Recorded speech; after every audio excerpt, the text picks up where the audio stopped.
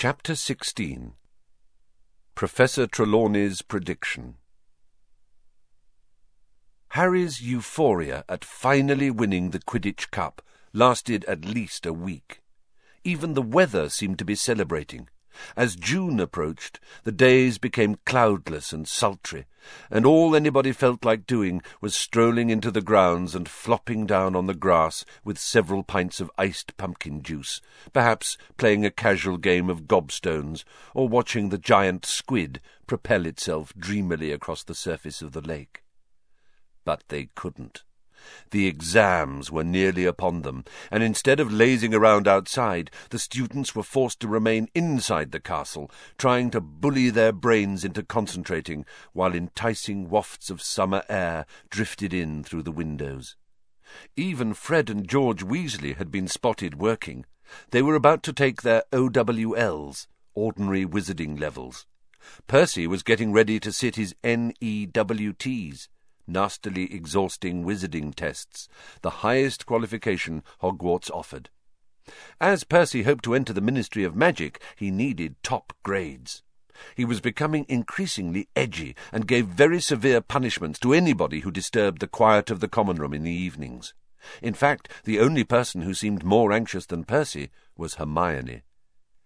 Harry and Ron had given up asking her how she was managing to attend several classes at once, but they couldn't restrain themselves when they saw the exam timetable she had drawn up for herself. The first column read, Monday, 9 o'clock, arithmancy. 9 o'clock, transfiguration. Lunch. 1 o'clock, charms. 1 o'clock, ancient runes. Hermione, Ron said, cautiously, because she was liable to explode when interrupted these days. Are you sure you've copied down these times right? What? Snapped Hermione, picking up the exam timetable and examining it. Yes, of course I have. Is there any point asking how you're going to sit 2 exams at once? Said Harry. No, said Hermione shortly. Has either of you seen my copy of Numerology and Grammatica? Oh, yeah, I borrowed it for a bit of bedtime reading, said Ron, but very quietly. Hermione started shifting heaps of parchment around on her table, looking for the book. Just then there was a rustle at the window, and Hedwig fluttered through it, a note clutched tightly in her beak. It's from Hagrid, said Harry, ripping the note open. Buckbeak's appeal. It's set for the 6th. That's the day we finish our exams, said Hermione, still looking everywhere for her arithmancy book. And they're coming up here to do it, said Harry, still reading from the letter. Someone from the Ministry of Magic and an executioner. Hermione looked up, startled. They're bringing the executioner to the appeal? But that sounds as though they've already decided. Yeah, it does, said Harry slowly. They can't, Ron howled. I've spent ages reading up stuff for him. They can't just ignore it all. But Harry had a horrible feeling that the Committee for the Disposal of Dangerous Creatures had had its mind made up for it by Mr. Malfoy. Draco, who had been noticeably subdued since Gryffindor's triumph in the Quidditch final, seemed to regain some of his old swagger over the next few days. From sneering comments Harry overheard, Malfoy was certain Buckbeak was going to be killed, and seemed thoroughly pleased with himself for bringing it about. It was all Harry could do to stop himself imitating Hermione and hitting Malfoy in the face on these occasions. And the worst thing of all was that they had no time or opportunity to go and see Hagrid, because the strict new security measures had not been lifted, and Harry didn't dare retrieve his invisibility cloak from below the one-eyed witch. Exam week began, and an unnatural hush fell over the castle. The third years emerged from Transfiguration at lunchtime on Monday, limp and ashen-faced, comparing results and bemoaning the difficulty of the tasks they had been set, which had included turning a teapot into a tortoise. Hermione irritated the rest by fussing about how her tortoise had looked more like a turtle, which was the least of everyone else's worries. Mine still had a spout for a tail. What a nightmare! Were the tortoises supposed to breathe steam? It still had a willow-patterned shell. Do you think that'll count against me? Then, after a hasty lunch, it was straight back upstairs for the charms exam. Hermione had been right. Professor Flitwick did indeed test them on cheering charms. Harry slightly overdid his out of nerves, and Ron, who was partnering him, ended up in fits of hysterical laughter and had to be led away to a quiet room for an hour before he was ready to perform the charm himself. After dinner, the students hurried back to their common rooms, not to relax, but to start revising for care of magical creatures, potions, and astronomy. Hagrid presided over the care of magical creatures exam the following morning with a very preoccupied air indeed. His heart didn't seem to be in it at all. He had provided a large tub of fresh flobberworms for the class, and told them that to pass the test their flobberworm had to still be alive at the end of 1 hour. As flobberworms flourished best, if left to their own devices, it was the easiest exam any of them had ever sat, and also gave Harry, Ron, and Hermione plenty of opportunity to speak to Hagrid. "Beaky's getting a bit depressed," Hagrid told them, bending low on the pretence of checking that Harry's flobberworm was still alive. "Been cooped up too long. But still, we'll know day after tomorrow, one way or the other." They had potions that afternoon, which was an unqualified disaster. Try as Harry might, he couldn't get his confusing concoction to thicken, and Snape, standing watching with an air of vindictive pleasure, scribbled something that looked suspiciously like a 0 onto his notes before moving away. Then came astronomy at midnight, up on the tallest tower. History of Magic on Wednesday morning, in which Harry scribbled everything Florian Fortescue had ever told him about medieval witch hunts, while wishing he could have had one of Fortescue's choconut sundaes with him in the stifling classroom. Wednesday afternoon meant herbology in the greenhouses under a baking hot sun, then back to the common room once more, with the backs of their necks sunburnt, thinking longingly of this time next day when it would all be over. Their second from last exam, on Thursday morning, was Defence Against the Dark Arts. Professor Lupin had compiled the most unusual exam any of them had ever taken, a sort of obstacle course outside in the sun, where they had to wade across a deep paddling pool containing a Grindylow, cross a series of potholes full of redcaps, squish their way across a patch of marsh, ignoring the misleading directions from a hinky-punk, then climb into an old trunk and battle with a new boggart. "Excellent, Harry," Lupin muttered, as Harry climbed out of the trunk, grinning. "Full marks." Flushed with his success, Harry hung around to watch Ron and Hermione. Ron did very well until he reached the hinky-punk, which successfully confused him into sinking waist-high into the quagmire. Hermione did everything perfectly until she reached the trunk with the boggart in it. After about a minute inside it, she burst out again, screaming. "Hermione," said Lupin, startled. "What's the matter?" Professor McGonagall," Hermione gasped, pointing into the trunk. She said I'd failed everything." It took a little while to calm Hermione down. When at last she had regained a grip on herself, she, Harry, and Ron went back to the castle. Ron was still slightly inclined to laugh at Hermione's boggart, but an argument was averted by the sight that met them on the top of the steps. Cornelius Fudge, sweating slightly in his pin-striped cloak, was standing there staring out at the grounds. He started at the sight of Harry. "Hello there, Harry," he said. "Just had an exam, I expect. Nearly finished?" "Yes," said Harry. Hermione and Ron, not being on speaking terms with the Minister for Magic, hovered awkwardly in the background. "Lovely day," said Fudge, casting an eye over the lake. "Pity, pity." He sighed deeply and looked down at Harry. "I'm here on an unpleasant mission, Harry. The Committee for the Disposal of Dangerous Creatures required a witness to the execution of a mad hippogriff. As I needed to visit Hogwarts to check on the black situation, I was asked to step in." "Does that mean the appeal's already happened?" Ron interrupted, stepping forwards. No, it's scheduled for this afternoon," said Fudge, looking curiously at Ron. "Then you might not have to witness an execution at all," said Ron stoutly. "The hippogriff might get off." Before Fudge could answer, 2 wizards came through the castle doors behind him. One was so ancient he appeared to be withering before their very eyes. The other was tall and strapping with a thin black moustache. Harry gathered that they were representatives of the Committee for the Disposal of Dangerous Creatures, because the very old wizard squinted towards Hagrid's cabin and said in a feeble voice, "Dear, dear, I'm getting too old for this. 2 o'clock, isn't it, Fudge?" The black-moustached man was fingering something in his belt. Harry looked and saw that he was running one broad thumb along the blade of a shining axe. Ron opened his mouth to say something, but Hermione nudged him hard in the ribs and jerked her head towards the entrance hall. "Why'd you stop me?" said Ron angrily as they entered the great hall for lunch. "Did you see them? They've even got the axe ready. This isn't justice." "Ron, your dad works for the ministry. You can't go saying things like that to his boss," said Hermione. But she too looked very upset. "As long as Hagrid keeps his head this time and argues his case properly, they can't possibly execute Buckbeak." But Harry could tell Hermione didn't really believe what she was saying.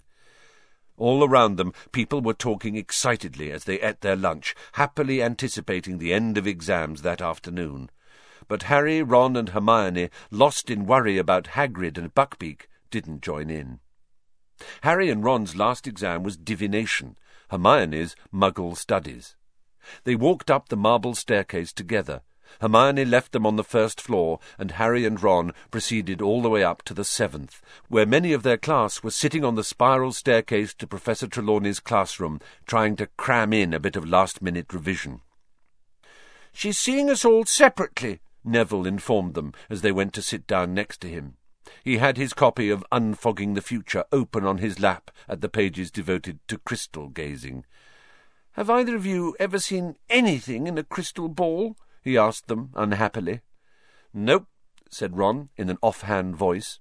He kept checking his watch. Harry knew that he was counting down the time until Buckbeak's appeal started. The queue of people outside the classroom shortened very slowly.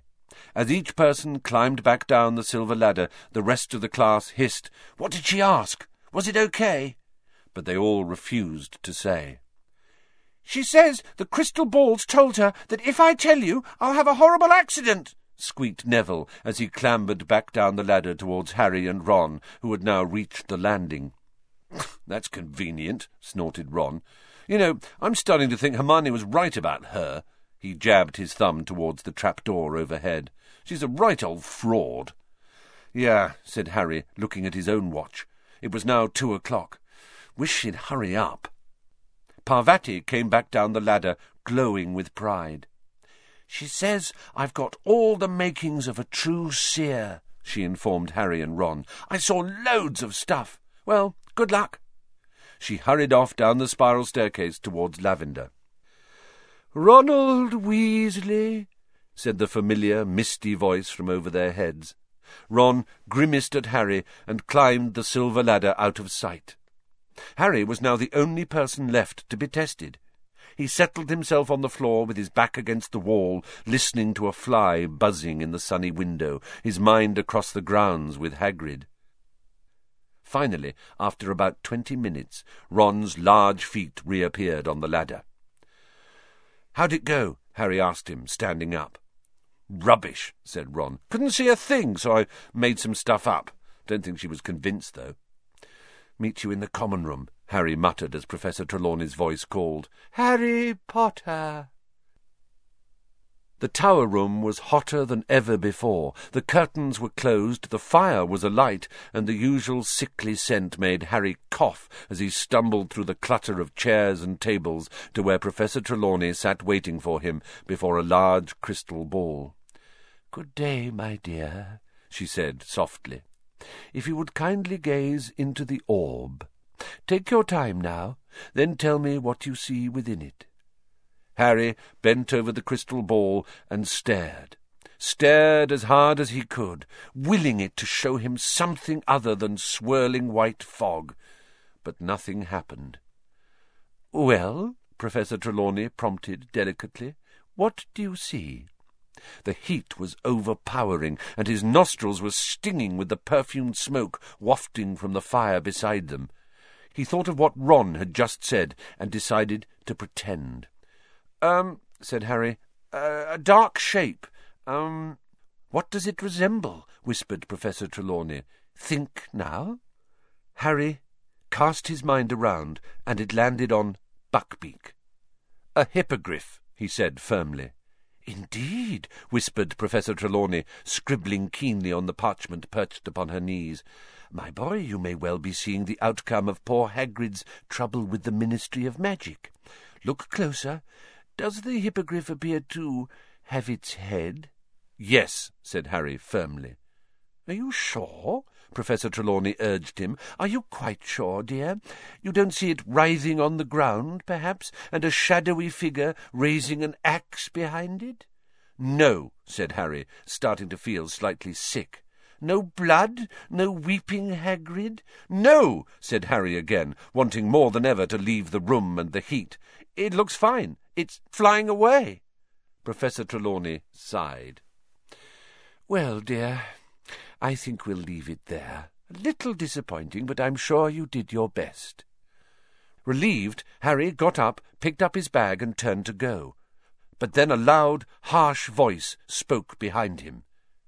"It will happen tonight." Harry wheeled around. Professor Trelawney had gone rigid in her armchair. Her eyes were unfocused, and her mouth sagging. "Sorry," said Harry. But Professor Trelawney didn't seem to hear him. Her eyes started to roll. Harry stood there in a panic. She looked as though she was about to have some sort of seizure. He hesitated, thinking of running to the hospital wing, and then Professor Trelawney spoke again, in the same harsh voice, quite unlike her own. "The Dark Lord lies alone and friendless, abandoned by his followers. His servant has been chained these 12 years. Tonight, before midnight, the servant will break free and set out to rejoin his master. The Dark Lord will rise again with his servant's aid, greater and more terrible than ever before. Tonight, before midnight, the servant will set out to rejoin his master." Professor Trelawney's head fell forwards onto her chest. She made a grunting sort of noise. Then, quite suddenly, her head snapped up again. "I'm so sorry, dear boy," she said dreamily. "The heat of the day, you know. I drifted off for a moment." Harry stood there, still staring. "Is there anything wrong, my dear?" You just told me that the Dark Lord's going to rise again, that his servant's going to go back to him." Professor Trelawney looked thoroughly startled. "The Dark Lord? He who must not be named? My dear boy, that's hardly something to joke about. Rise again, indeed. But you just said it. You said the Dark Lord." "I think you must have dozed off too, dear," said Professor Trelawney. "I would certainly not presume to predict anything quite as far-fetched as that." Harry climbed back down the ladder and the spiral staircase, wondering. Had he just heard Professor Trelawney make a real prediction? Or had that been her idea of an impressive end to the test? 5 minutes later, he was dashing past the security trolls outside the entrance to Gryffindor Tower, Professor Trelawney's words still resounding in his head. People were striding past him in the opposite direction, laughing and joking, heading for the grounds and a bit of long-awaited freedom. By the time he had reached the portrait hole and entered the common room, it was almost deserted. Over in a corner, however, sat Ron and Hermione. "Professor Trelawney," Harry panted, "just told me—" But he stopped abruptly at the sight of their faces. "Buckbeak lost," said Ron weakly. "Hagrid's just sent this." Hagrid's note was dry this time. No tears had splattered it, yet his hand seemed to have shaken so much as he wrote that it was hardly legible. "Lost appeal. They're going to execute at sunset. Nothing you can do. Don't come down. I don't want you to see it. Hagrid." "We've got to go," said Harry at once. "He can't just sit there on his own waiting for the executioner." "Sunset, though," said Ron, who was staring out of the window in a glazed sort of way. "Would never be allowed, especially you, Harry." Harry sank his head into his hands, thinking. If we only had the invisibility cloak. "Where is it?" said Hermione. Harry told her about leaving it in the passageway under the one-eyed witch. "If Snape sees me anywhere near there again, I'm in serious trouble," he finished. "That's true," said Hermione, getting to her feet. "If he sees you. How do you open the witch's hump again?" You tap it and say Descendium," said Harry. "But—" Hermione didn't wait for the rest of his sentence. She strode across the room, pushed the fat lady's portrait open, and vanished from sight. "She hasn't gone to get it," Ron said, staring after her. She had. Hermione returned a quarter of an hour later with a silvery cloak folded carefully under her robes. "Hermione, I don't know what's got into you lately," said Ron, astounded. "First you hit Malfoy, then you walk out on Professor Trelawney." Hermione looked rather flattered. They went down to dinner with everybody else, but did not return to Gryffindor Tower afterwards. Harry had the cloak hidden down the front of his robes. He had to keep his arms folded to hide the lump. They skulked in an empty chamber off the entrance hall, listening until they were sure it was deserted. They heard a last pair of people hurrying across the hall and a door slamming. Hermione poked her head around the door. "Okay," she whispered. "No one there. Cloak on." Walking very close together so that nobody would see them, they crossed the hall on tiptoe beneath the cloak, then walked down the stone front steps into the grounds. The sun was already sinking behind the forbidden forest, gilding the top branches of the trees. They reached Hagrid's cabin and knocked. He was a minute in answering, and when he did, he looked all around for his visitor, pale-faced and trembling. "It's us," Harry hissed. "We're wearing the invisibility cloak. Let us in and we can take it off." "You shouldn't have come," Hagrid whispered, but he stood back and they stepped inside. Hagrid shut the door quickly, and Harry pulled off the cloak.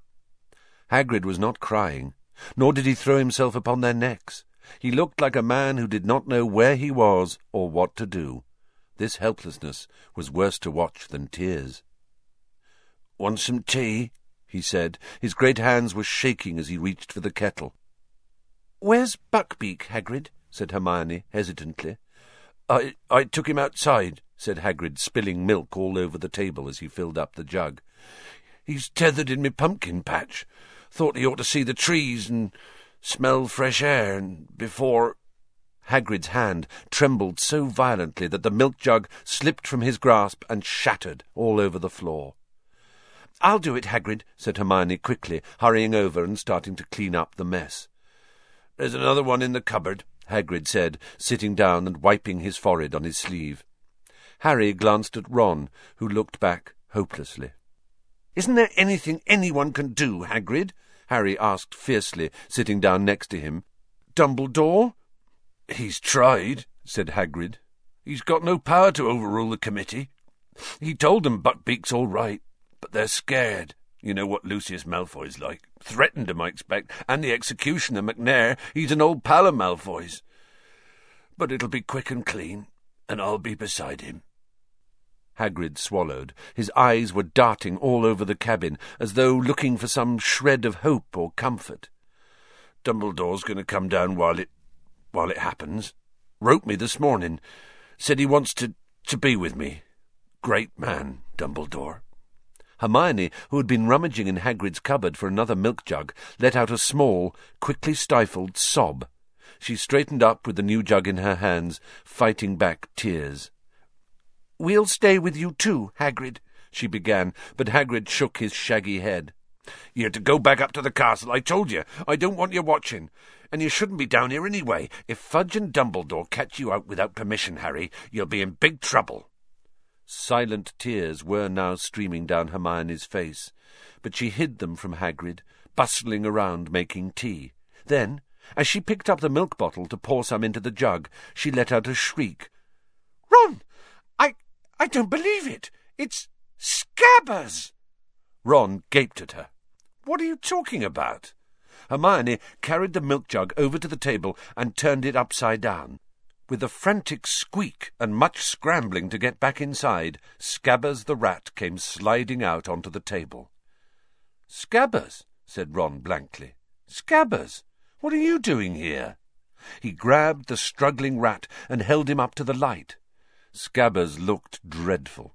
He was thinner than ever. Large tufts of hair had fallen out, leaving wide bald patches, and he writhed in Ron's hands as though desperate to free himself.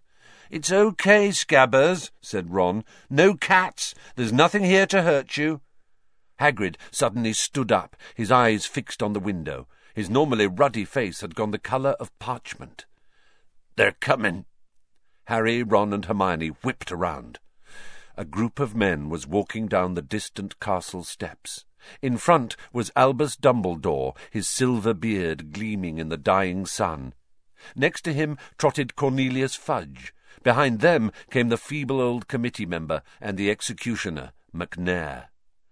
"You got to go," said Hagrid. Every inch of him was trembling. "They mustn't find you here. Go on now." Ron stuffed Scabbers into his pocket, and Hermione picked up the cloak. "I'll let you out the back way," said Hagrid. They followed him to the door into his back garden. Harry felt strangely unreal, and even more so when he saw Buckbeak a few yards away, tethered to a tree behind Hagrid's pumpkin patch. Buckbeak seemed to know something was happening. He turned his sharp head from side to side and pawed the ground nervously. "It's okay, Beaky," said Hagrid softly. "It's okay." He turned to Harry, Ron, and Hermione. "Go on," he said. "Get going." But they didn't move. "Hagrid, we can't. We'll tell them what really happened. They can't kill him." "Go," said Hagrid fiercely. "It's bad enough without you lot in trouble and all." They had no choice. As Hermione threw the cloak over Harry and Ron, they heard voices at the front of the cabin. Hagrid looked at the place where they had just vanished from sight. "Go quick," he said hoarsely. "Don't listen." And he strode back into his cabin as someone knocked at the front door. Slowly, in a kind of horrified trance, Harry, Ron, and Hermione set off silently around Hagrid's house. As they reached the other side, the front door closed with a sharp snap. "Please, let's hurry," Hermione whispered. "I can't stand it. I can't bear it." They started up the sloping lawn towards the castle. The sun was sinking fast now. The sky had turned to a clear, purple-tinged grey, but to the west there was a ruby-red glow. Ron stopped dead. "Oh, please, Ron," Hermione began. "It's Scabbers. He won't stay put." Ron was bent over, trying to keep Scabbers in his pocket, but the rat was going berserk, squeaking madly, twisting and flailing, trying to sink his teeth into Ron's hand. "Scabbers, it's me, you idiot! It's Ron!" Ron hissed. They heard a door open behind them, and men's voices. "Oh, Ron, please, let's move. They're going to do it," Hermione breathed. "Okay, Scabbers, stay put." They walked forwards. Harry, like Hermione, was trying not to listen to the rumble of voices behind them. Ron stopped again. "I can't hold him. Scabbers, shut up. Everyone will hear us." The rat was squealing wildly, but not loudly enough to cover up the sounds drifting from Hagrid's garden. There was a jumble of indistinct male voices, a silence, and then, without warning, the unmistakable swish and thud of an axe. Hermione swayed on the spot. "They did it," she whispered to Harry. "I don't believe it. They did it."